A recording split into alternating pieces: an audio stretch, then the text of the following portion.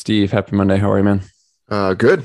In theory, we're out bear hunting at the moment. So, Hopefully. yeah, if your flight shows up on time. Yeah, exactly. Pre-recording this so we can start bear hunting on Monday. So yeah, hopefully that's what's happening. The weather, man, it's looking legit up there. Yeah, yeah. We've had a very wet, cold spring. I can see Bogus Basin, which is like the ski resort up above Boise from my house, and every day it rains, and I look up there and there's fresh snow. So it melts fast, but I know up in the mountains, it's not making a lot of progress when it's snowing like that. Yeah, some of the current forecast is like highs in the 30s, lows in the teens still with snow. So it's still kind of packing in. It'll be interesting. Yeah. Yeah, on this episode, I wanted to kick things off with a pro tip from a listener, and it's kind of practical, kind of inspirational, and it ties into a listener question that we'll get to at the end of this episode. But I just heard this message and thought it was super cool to share. So we're going to kick this off right away with a pro tip from a listener. My name is Jonathan. I'm from Lexington, Kentucky. I'm a relatively new hunter, which is kind of ironic because I have a pro tip for your audience today. I started listening to your podcast a couple years ago when I was just backpacking and camping. And I listened to one episode where you guys were giving out pro tips. And one of the pro tips was to hunt the way that works for you and enjoy the hunt. And as I taught myself to hunt and got into it and dove into it head first and just loved it and think about it all the time, I've always tried to make sure I enjoyed it, whether I just walked around in the woods with my bow. Every encounter that I've had with an animal, I've made sure that I enjoyed what I was doing. And that's even more important to me now because I've just had a life-changing event where I have to care for a medically fragile child 24 hours a day, pretty much 7 days a week. And the pro tip is get out there and make sure that you're enjoying it because you never know when it's going to stop. You never know when you're not going to have the opportunity to do it anymore. Thank you guys for the show. Really appreciate it. And I love listening. And you guys have a good one.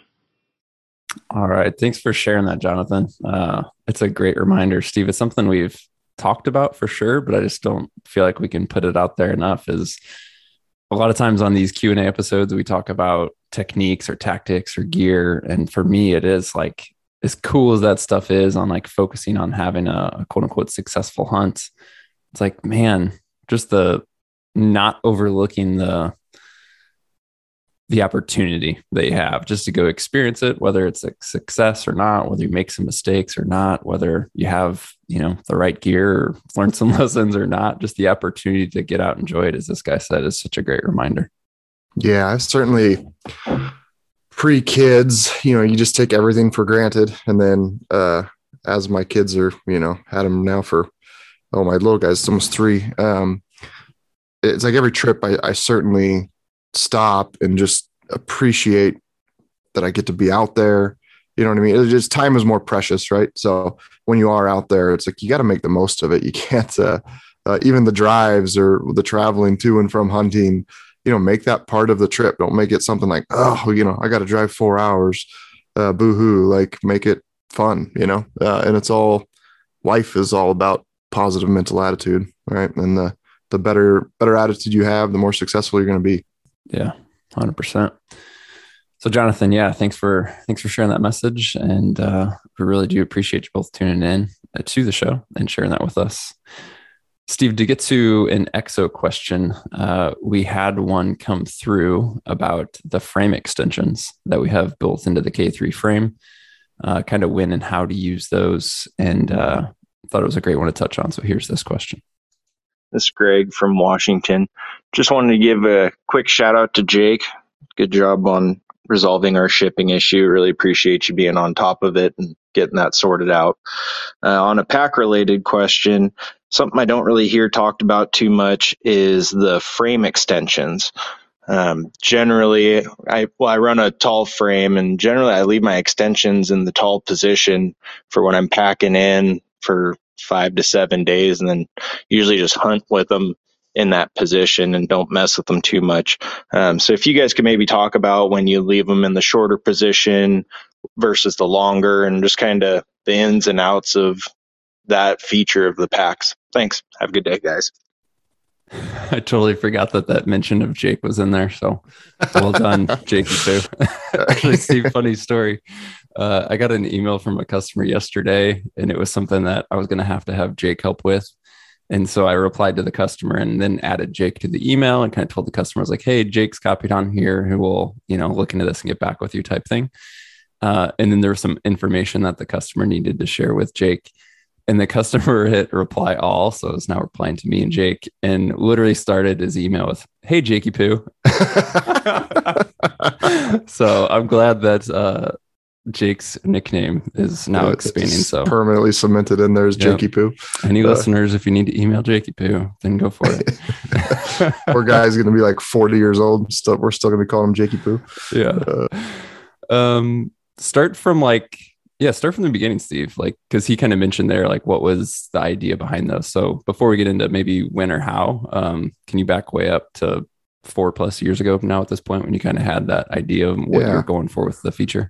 We had always been, prior to K3, we had just had one frame height at 25 inches, and we're all different torso lengths, right? So, that it was a one size fits all application that doesn't necessarily work perfectly.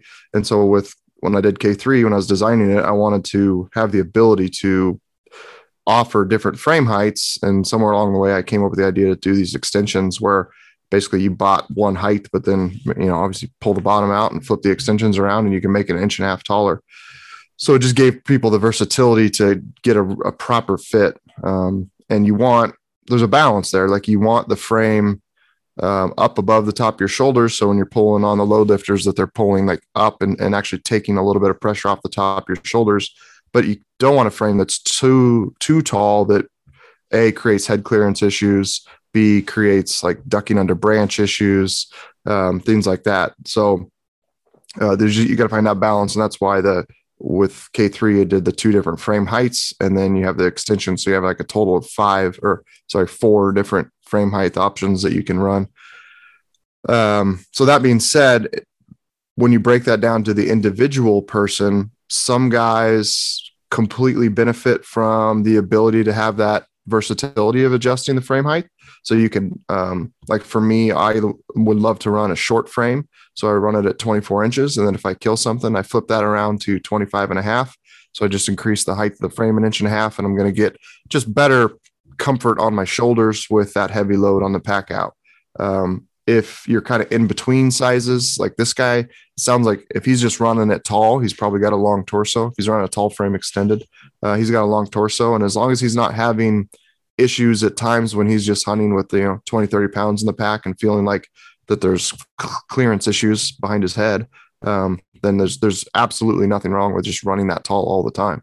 I guess that's pretty much it. It's you get that versatility to adjust it and run it short or tall, or if you're just if you're 5'7", you're just going to run it in a 24-inch frame at 24 inches and just leave it there all the time.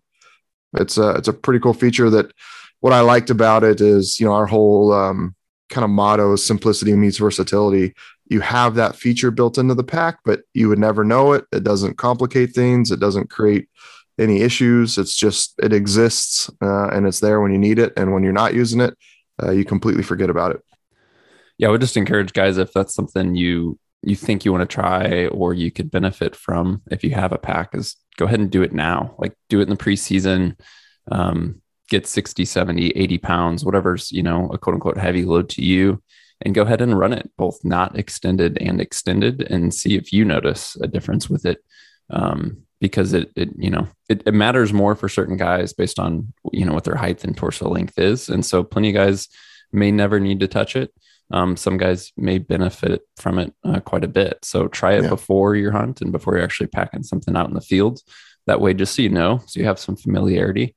But in terms of making the change in the field, it's already super simple. You're already accessing the load shelf. So you've disconnected or folded the bag away from the frame. And once you do that, it's literally an extra 20 seconds, maybe, if you decide that you want to change those extensions in the field at all. So it's there.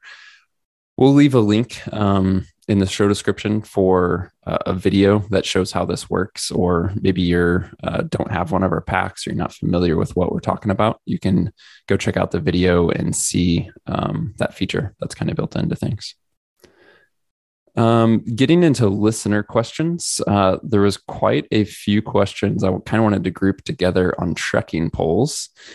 And there's basically different questions, different scenarios about trekking poles. But to kick things off, here's a question about using trekking poles or not while training. Hey guys, name's Dalton. Appreciate your podcast and what you do.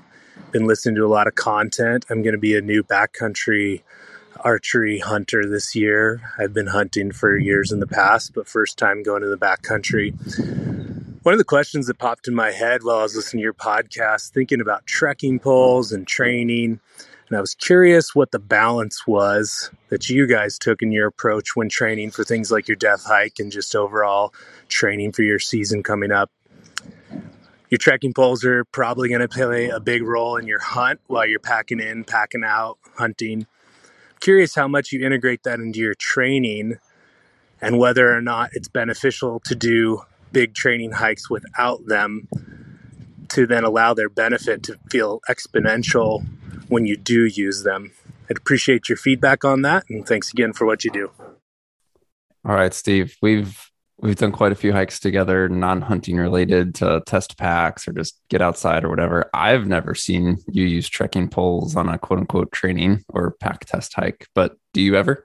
No, I don't. And this guy kind of hit the nail on the head with, like, last year, going back to getting ready for my sheep hunt. I knew it was going to be like pretty brutal. And there's just a canyon right out of Boise that I found that I could go and, I could get, you're kind of up, little 600-foot climbs, but they're very vertical. And I just do them 3-4 times up and down, and get a couple thousand feet in just a few miles. And I had thought about taking the trekking poles once, was like, no, like I was actually, when I was doing those hikes, I wasn't just going through the motion. I was treating it, like if you're doing weightlifting, you're doing proper form, right? Like you're moving slow. You're not like bringing the bar back to your chest quickly, right? Like you're controlling it back on the way down. I was doing that same type of movement while hiking, right? Like going straight downhill. I wasn't just like letting gravity take me. I was using my legs and going slow and being very methodical about it, with the intent of just, getting as strong as possible. And trekking poles are only just going to make that easier. So definitely, I didn't use them for that. And then when you're out there in the field and you got them, it's just like this huge boost that you've got, right? Like, I mean, when you're climbing up, they make a huge difference. And when you're climbing down, they sure take a lot of load off your knees. So, in regards, he mentioned the death hike. And I have, I think just a couple, maybe 1 or 2 hikes. Say if I'm going to do 50 training hikes leading up to a death hike, 1 or 2 of those in the past.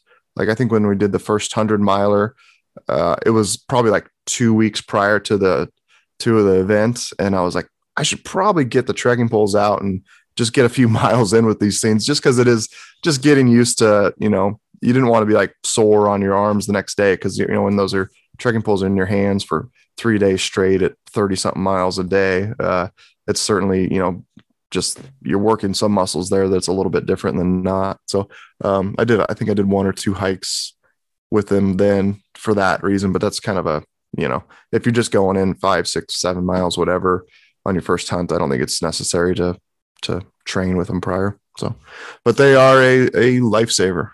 I have on a rifle hunt, like my sheep hunt last year, they're in my hands 24/7, guns strapped to the pack.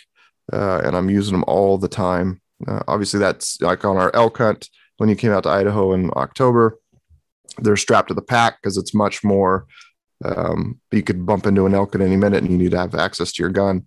But certainly on that type of sheep hunt where it's like very low population densities and, the odds of me just stumbling on a sheep and shooting were basically zero. It was definitely gonna be something you glassed up and stocked. So on that hunt, I had them with me the whole time. Yeah, I'm with you. I don't use them for training. I don't think it's necessarily a bad idea. There's two main scenarios that come to mind when you may want to use them for training. One is if you're just flat out new to using trekking poles, is just getting familiar with them. There's a little bit of technique and different settings, in particular, changing the length of the trekking poles that could be more beneficial while you're climbing versus descending. And so if you're new to using trekking poles, absolutely do some training hikes with them to get used to them, to kind of get your technique, your form down, work out sort of any kinks, if you want to call it that. So that's one scenario. Then the other would be if you just, the benefit to trekking poles is you are saving some energy and efficiency and putting less demand on your joints and things like that. And so, if you struggle, maybe you have a bad knee and you want to get in some training hikes, but that makes things more difficult on your knee, or you don't recover well, or what have you, then don't feel like you shouldn't use trekking poles for training. If the trekking poles allow you to train more effectively, more frequently for better durations and recover better, then use them. Yeah, those are scenarios that come to mind. I will say, getting back to the technique and the settings and how to use trekking poles and when and how it differs from uphill versus downhill. Justin from SNS Archery did a video recently on that very subject, on how to use trekking poles. And so we'll leave a link for that in the show description as well. Hit that link over to YouTube, and Justin has a great video talking about the use of trekking poles. Steve, you once again got ahead and got to the next question before I asked it, so kudos. But I do want to revisit trekking poles while hunting. And this was an email that came in, not an audio question, so I'll go ahead and read it. And this gentleman wrote, how do you decide when to use your trekking poles during the hunt? What is the balance of pole use versus focus and preparedness with your weapon at the ready? It's clear to me that when still hunting or in known proximity to animals, the trekking poles would be packed away. Likewise, if you're packing in or out of your hunting area, poles would be in use. But what about those times in between? I would love to hear your thoughts. So you touched on it, Steve. If you know that a shot opportunity is potential, then you obviously want to have your hands free, whether that's with a bow or rifle, or on, the complete opposite. You're in, say, open country, not high densities. You're not going to need to make an incredibly quick shot. Then you can use the poles. Use two examples there of your sheep hunt where you had them in your hand all the time versus our elk hunt, which I don't think we ever had them out while we were just hiking. Are there hunts where you go back and forth, like in between? Like sometimes you have them, sometimes you don't? Yeah, I mean, as you're reading through that question, I was thinking about it. Certainly the terrain dictates this. If it's just, if I'm hiking flat, easy trail and I've got a light pack, that, the trekking poles are in the pack. This is definitely more trekking in the dark, steep terrain, whether that's uphill, downhill, side hill, rocky, whenever you want that kind of extra traction, and or you've got a heavier pack and you want the trekking poles to help kind of take the burden off of your legs. And yeah, there's clearly these times hiking in and out in the dark, guns on the pack because you're not shooting, trekking poles are in your hand. And then there's clearly times during the course of the day where it's like, yeah, it's, any moment an animal can step out. So of course, the weapon's in your hand. And then, as he mentioned, there's all these gray areas, and it's just situational. Just depends on, again, the terrain, how heavy the pack is, and then what I think my odds are of, getting a shot at an animal at any moment. So certainly having the rifle carrier, that's why I'm a big proponent of our rifle carrier for, like, between our bow carrier. I'm just like, hey guys, this is a cam protector. You could take it or leave it. I don't pack one very often myself. But on a rifle carrier, I think it's essential because it does give you that quick access. So if I've made the decision that trekking poles are in my hand, and an animal does present itself, I can get that off there, within 15 seconds or whatever it takes. That, to me, having that option, is it makes that decision of trekking poles or not less critical. If it's something that's the gun's like fully strapped to the back of your pack and you got to take it off and undo straps, then that makes that decision tougher. Yeah, we'll say for me, I'm bad about the back and forth, meaning I either am using trekking poles or I'm not, and I am basically too lazy to like go back and forth with.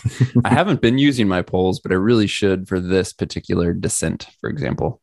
Yeah. And some of that's based on like, it's steep, but it's also loose, or it's steep, but maybe it's wet or what have you. And I'm more prone to be like, I haven't been using my trekking poles for hours. I'm not going to take the time to get them out now. I'll be fine. But I will say that that's put me in some situations where I realized, no, that was a stupid, choice. I should have just got my poles out from a pure like safety perspective. So I would say if you're like me, don't hesitate to like take the extra second to get them out. When you are facing a specific climb or descent or obstacle that they would benefit you. Again, just going back to being in the backcountry and making smart decisions versus just being stubborn, really is what it boils down to. Like a funny example of that, and this was not a safety thing, I guess it could have been, but when we were in Kodiak and the very first day, Jake and I were hunting, and we've told this story, but long story short, we were at the very, very top of the ridge. We were getting ready to go off one side, and I was like, oh, before we leave, let me peek over the backside, and did that and saw a buck. Jake shot it. So we're like at this very top of this ridge. He had this steep angled downhill shot. He shoots this buck, goes down right away. We're all excited. So now we're getting ready to descend a very steep, snowy, slippery slope. And I kind of take off in front of Jake, and he had his trekking poles out because he shot off of them with the quick sticks. And he's like, hey, man, do you want a trekking pole? And I'm like, nope, I'm good. And I literally turned, I said, nope, I'm good. And I take the very first step to descend and just went all out, just ass slid down this hill for like 50 yards. And it was so funny, like how fast it happened. And that's just like a funny example of like, no, I'm good. I don't need a trekking pole. And then the next thing I know, I'm like flying down this ridge. And it's kind of cool because Jake has a picture from the top and you can just see this long path where I just made a nice little slide through all the snow. So anyway, yes, there's times where you use them a lot. There's times when you don't, but the times when you should, do it, even if that means an extra few seconds to get them out or put them away afterwards. That's what one thing I was going to say is I certainly use them a lot more solo hunting. Yeah, good point. Just because they are, they really, I would guess they, reduce your risk of injury by 50%. They're pretty dramatic in what they do. Like if anyone who's ever packed out an animal with them, like every pack out, there's like 2 or 3 times where like, man, if I didn't have my trekking pole, I'd have been down on my butt. You know what I mean? Like you just step on a rock or the ground gives way underneath you. And you would have slipped and fallen. Having those trekking poles is huge. So solo hunts, I think I find myself, I just move slower, more methodical, stuff, back when you're 21, you're invincible. I didn't care, but now as, getting older and kids and responsibilities back at home, it's like, okay, I'll move a little slower, have my trekking poles in my hand, take my time and just be safer out there. Once again, Steve, you got ahead and answered the question that was coming next, which was back to do with rifles and trekking poles. Well, let me go ahead and play this question. Hey guys, this is Jason calling from Pennsylvania. I had a question I've been meaning to ask you guys, and seeing the Chris Reeve knife giveaway, I thought what would be a better time than now to ask you guys. So the question is, when backpack hunting, I've run into this issue quite a few times. You're traversing through rough terrain using trekking poles, and I keep my gun ready on a sling on my shoulder. Well, the sling continues to ride off my shoulder. I just didn't know if there was a device or a tip or something you guys use to keep the gun on your shoulder when walking through rough terrain and using trekking poles. That's it. Thanks, guys. Yeah, so Stevie answered that question, but the short answer is there's not a good way to do that. So if you're using trekking poles, have your rifle secured to the pack and not on your shoulder with a standard sling. Just in my experience, having tried to do both, it just does not work, especially as this guy said, in difficult terrain. You don't want to be making sudden movements, for example, to try and catch your rifle as it slides off your shoulder, and then you end up throwing your balance off and falling or what have you. So, Steve, you mentioned how you can set up our rifle carrier for very quick access. And so, again, for listeners, I'll leave a link to that video that shows that super simple process in the show description. When it comes to rifle carry in general, there's just a lot of preference involved. There's different rifle carriers, different sling types, different ways to do it. And obviously we take a certain approach for a reason. We want the rifle to be very secure, but also give you an option to have access. So just check that out. But I think the short answer to this guy's question is there's not a great way to have the rifle just truly slung on your shoulder and remain hands-free. It just doesn't work well. Yeah, it doesn't. Yeah, just because the butt of it's going to be just swinging around, and yeah. There's a product. It's a guy in Boise. I can't remember his name, but it's called Pack Rat, Pakrat. And I just Googled it, and an Amazon thing popped up. And it is a little, if you're dead set that you have to have a sling on your gun and that's how you're going to carry it, it's a little like plastic clip that attaches underneath the shoulder harness webbing, and gives you it has a little lip so that the sling can't slide off your shoulder. That still doesn't solve the butt of the gun swinging around, but it does solve that shoulder problem a little bit. So if that's something somebody's interested in, it's a $15 product on Amazon. You can sure check it out and try it. Again, I'd just much rather have our rifle carrier and it's strapped to the pack and it's rock solid. It's not going to slip and fall. And, you want to protect that gun as best as possible. And that's having it strapped to the pack and secure is, to me, the best way to do that. All right. So there is a question that came up about our use of suppressors, and then in particular, traveling with suppressors. Here's this question. Chad from Tennessee, you guys have done several podcasts on suppressors. My question is, what's been your experience traveling with the suppressor? What documentation do you need? Have you ran into any issues? Any tips that you've come up with along the way? Thanks. All right. So as this podcast is released, I should be traveling with a suppressor. So that it was timely to chat about it. I'll hit driving first. The main thing with driving is know your local regulations for every state that you're traveling through. Federal or suppressors are basically federally managed. It's a federal tax stamp and a federal approval process. And in most states, there aren't additional regulations or restrictions on suppressors other than the federal rules, but there's certainly exceptions to that for states like Illinois, California, New York, etc. So just be aware if you're driving of each state that you're going to be in possession of that suppressor with.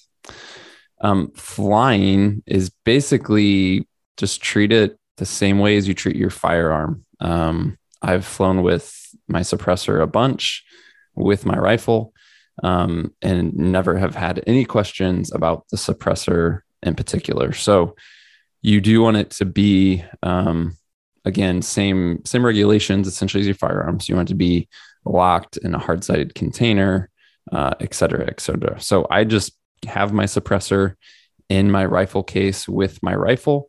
And again, no issues, no questions asked, et cetera. In terms of this relates to traveling, yes, but also really just your possession of the suppressor in general. You are supposed to have your tax stamp, which is basically like your form of approval that you are who you say you are. The suppressor is yours. It's a serial numbered item.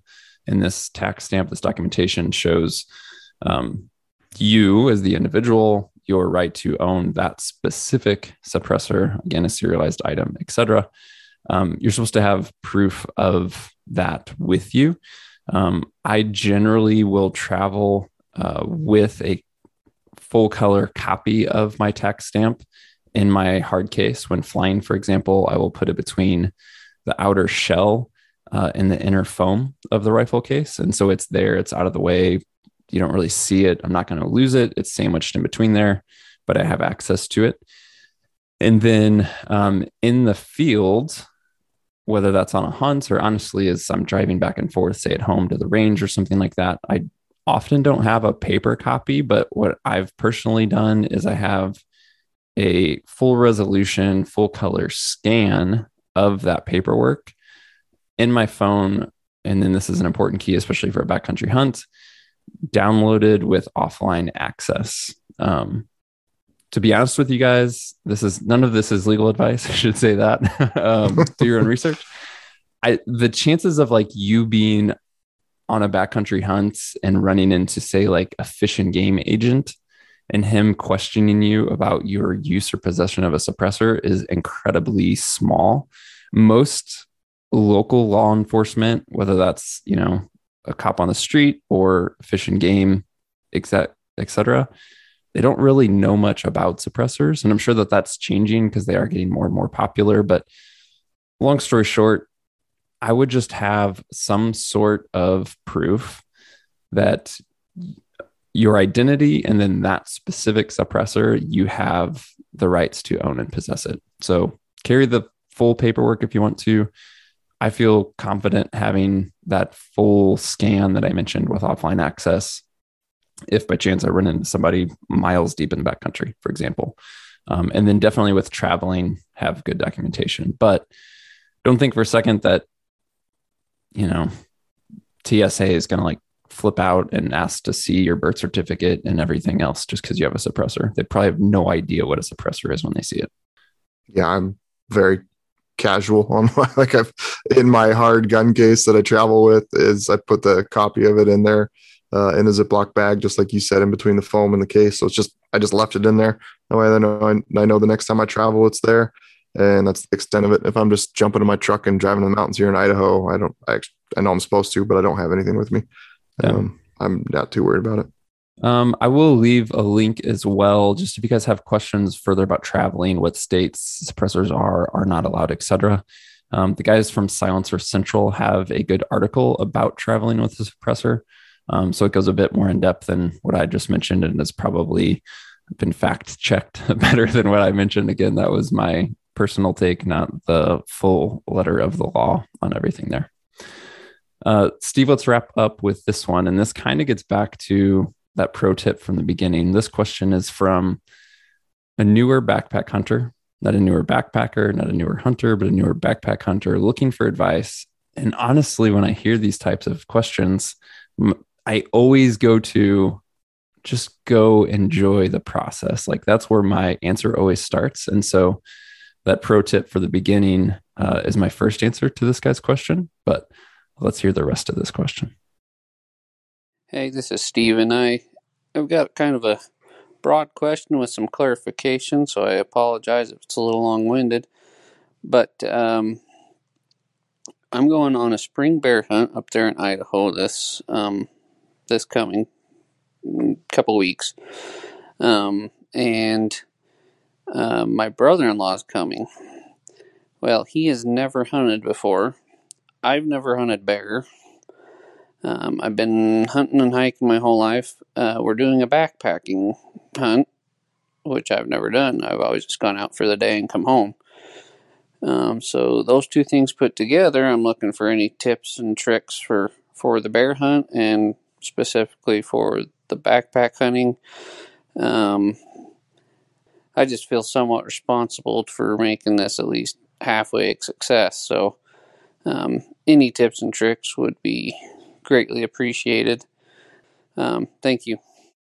All right, Steve. So this guy has backpacked before, he's hunted before, but he's never been on a multi-day backpack hunt. And it sounds like he's new to bear hunting, and he's bringing someone with him that is new to all of it.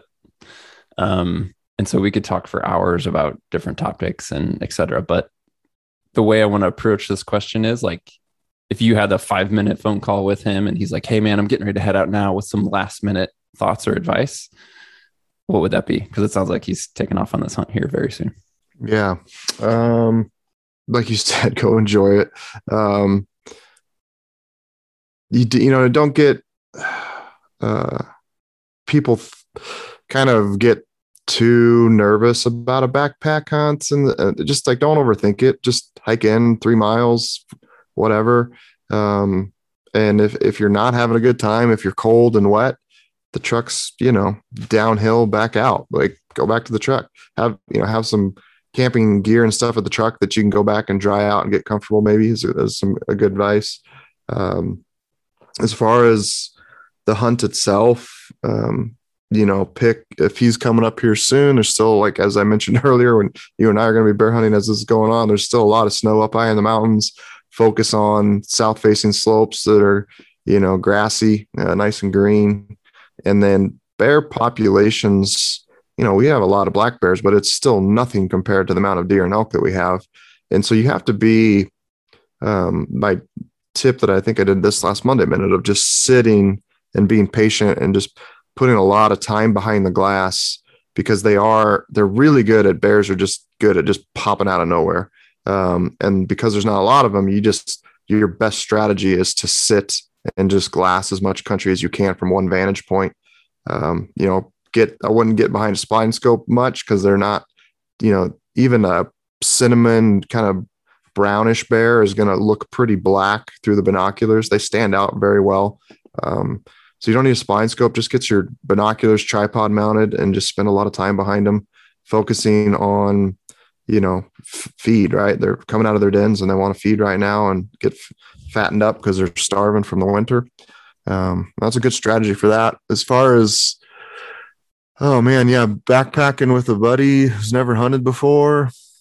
Just make it as comfortable as you can and enjoyable as you can. And, if the weather's, if you got some time and the weather's crap, like hang out at the truck, road hunt for the day. And then when the weather's good, go in, because backpacking when it's cold and wet can certainly be kind of miserable. So be a fair weather backpacker on your first trip or two. I don't think it's bad advice. I don't know, man. There's such a broad question. Yeah, no, that's good. A couple of things that came to mind for me was, especially in that context of bringing this guy along, and it's his complete first experience. It sounds like all this is, some of this is new to you, the hunter, but you have more experience, as you said, backpacking, and some more experience hunting, just not in this type of hunt yet. But this new guy that you're bringing is really going to be looking at you, whether you know it or not, to like get a feel for things. And what I'm getting at is like your attitude is going to be really contagious to him. And so if things do suck a little bit and you're quick to get like down in the dumps or get negative, that's certainly going to be contagious. Or if things suck a little bit, but like you stay positive and have, an upbeat attitude, etc., then that's going to be contagious too. And that's always the case. Like if you're in a group and a dynamic of, your attitude is contagious, but it's especially true when you have somebody with you who has far less experience, because they're really looking to you to be like, understand what's happening right now. And so your attitude, your mindset, just be aware that that's contagious. Another practical thing is, being your first backpack hunt, is during the hunt itself as well as after the hunt when you get home, but like take notes. And so if you have a quick thought of like, oh, this, I don't need this next time, or I should have brought this, or I learned this lesson. Maybe it's about bears, maybe it's not about gear, whatever you learn or think, or any insight you get in that moment, go ahead and write that down. And so that can be as simple as like a notes app on your phone. You can have like a pen and paper with you, whatever. But don't just assume that, 2-3 weeks later, or maybe a year later, when you go to do this hunt again, you're going to remember the little details or the little lessons that you learned. So in the moment, as you have thoughts, jot those down so that you have them as a reference for the future. And again, as we've said many times, just go enjoy it. Don't take it too serious. Go have some fun, learn some lessons, hopefully find some bears, and enjoy every bit of it. All right, we're going to wrap up there, guys. As always, we thank you for the questions. Once again, just look for the link in the show description that says leave a message. And it's really simple to send us one of these audio messages with a question for a future episode. We would love to hear from you and know what you want us to talk about in future shows. Also, I mentioned several videos and other resources throughout this conversation. So check out the show description for that to get access to all those resources. And finally, don't forget to hit subscribe or follow in your podcast app so that you receive future episodes automatically. And we'll talk to you soon.